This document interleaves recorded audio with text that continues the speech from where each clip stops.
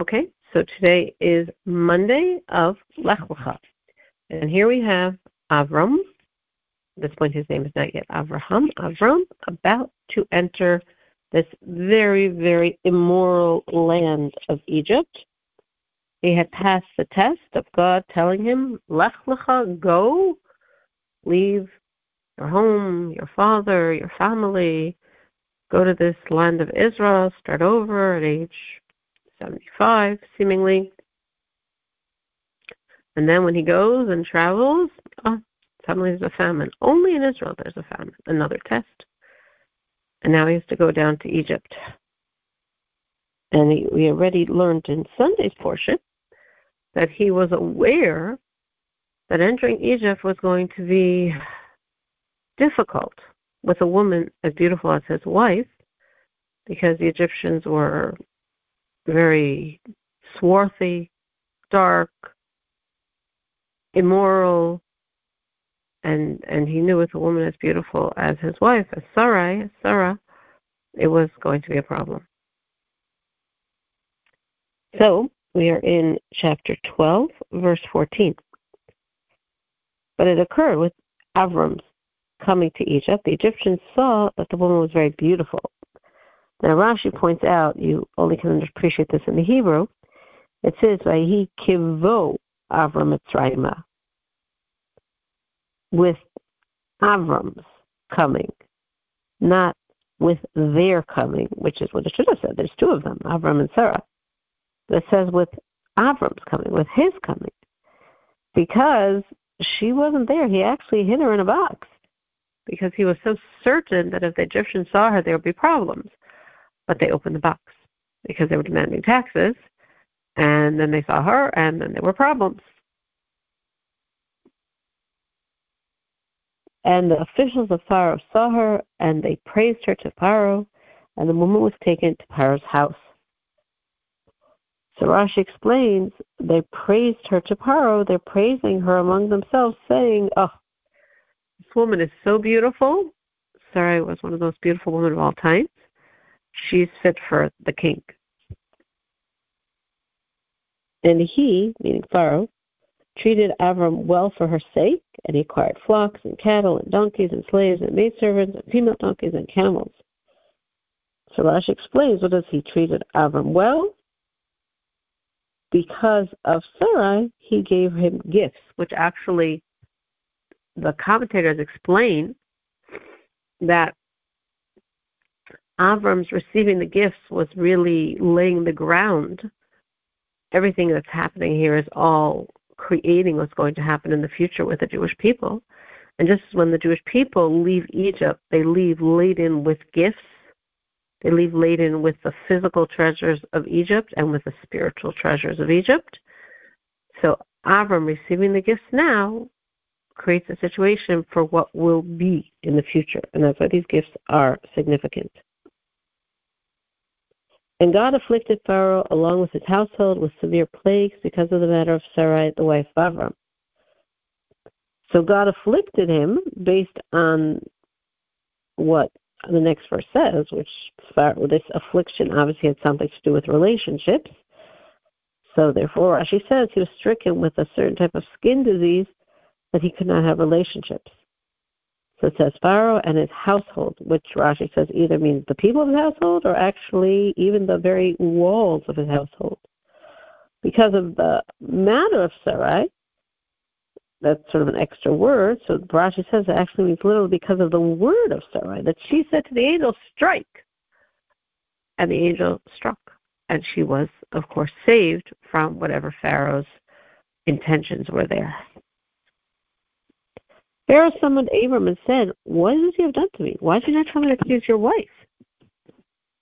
So obviously from here we understand that Pharaoh understood that God was preventing him from having relationships, and therefore he understood that why would God be preventing me from having relationships with this woman? I'm the king. I can take whatever woman I want. Ooh, she must be married. That's why God's not letting. Why did you say she's my sister so I would take her as my wife? Now here's your wife. Take her and go. In other words, when they found her in the box and they questioned Avram, Avram said, she's my sister. Why did he say she's my wife and protect her? Because Avram understood that if I'm already in a land where they see a beautiful woman, they start asking me about my relationship with her.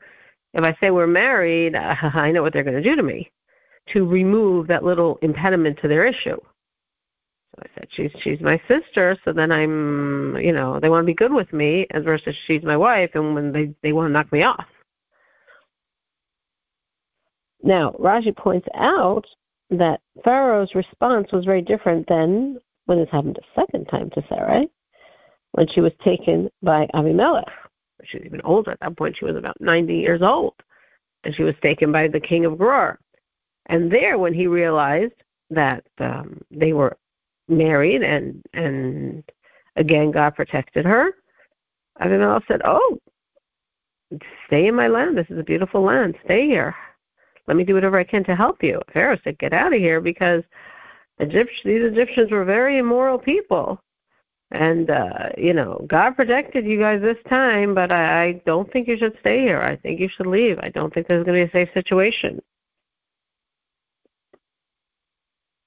The Pharaoh commanded men upon him, and they sent off him and his wife and all that was his.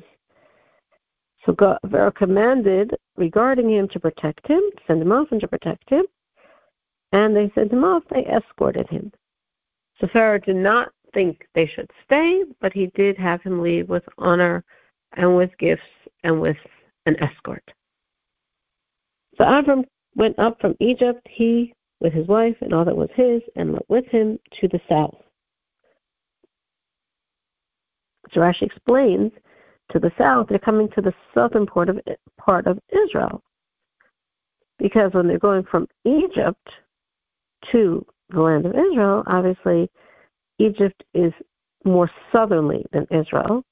So therefore, when you're going from Egypt to Israel, the part of Israel you encounter is the southern tip of Israel.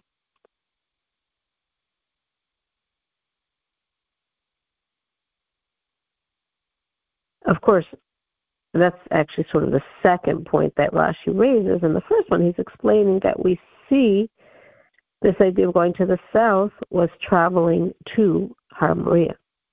But in any case, as Rashi says, wherever he would have been traveling to, he's going to begin in the south, coming from Egypt to Israel. Now, Abram was very heavy with livestock, with silver, with gold, heavy, as Rashi says, laden with all this baggage from everything he had received. He proceeded on his journeys from the south to Beis El, to a place where his tent had been at first, between Beis El and Ai. Rashi gives here two explanations. Either he proceeded on his journeys, his return journey from Egypt to Israel, he mirrored his journey from Israel to Egypt, which means he stayed in the same inns. And Rashi says we learn here proper conduct, that we shouldn't change the lodging. If you used one on the way there, you should say one on the way back. Or it says on his way back he paid his debts. Now he has all this money from Pharaoh so he can pay off his debts. Of course, the commentators question, we learned in Lech Lecha earlier that he was a wealthy. So why suddenly have all these debts? And perhaps because there was a famine, he had utilized his wealth to help feed the people, and therefore by the time he went to Egypt, he had nothing for himself. So he's going from the south, and again, as Rashi says, because Egypt is to the south of Israel. Now, this location, we had learned this yesterday in Sunday's portion, how Abram pitched his tent between Beis El, which was to the west, and Ai, which was to the east, and in between the two, that's where he pitched his tent, and that's where he built an altar. So now, as the final verse of the section concludes, to the side of the altar which he had made there at first, which we learned about in yesterday's portion, and there Abram invoked God by name.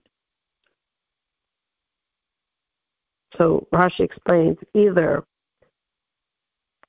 Abram invoked God by name when he first made the altar, in chapter 12, verse 8, or now Abram is invoking God by name now when he's returning to this altar that he had made previously before he went down to Egypt.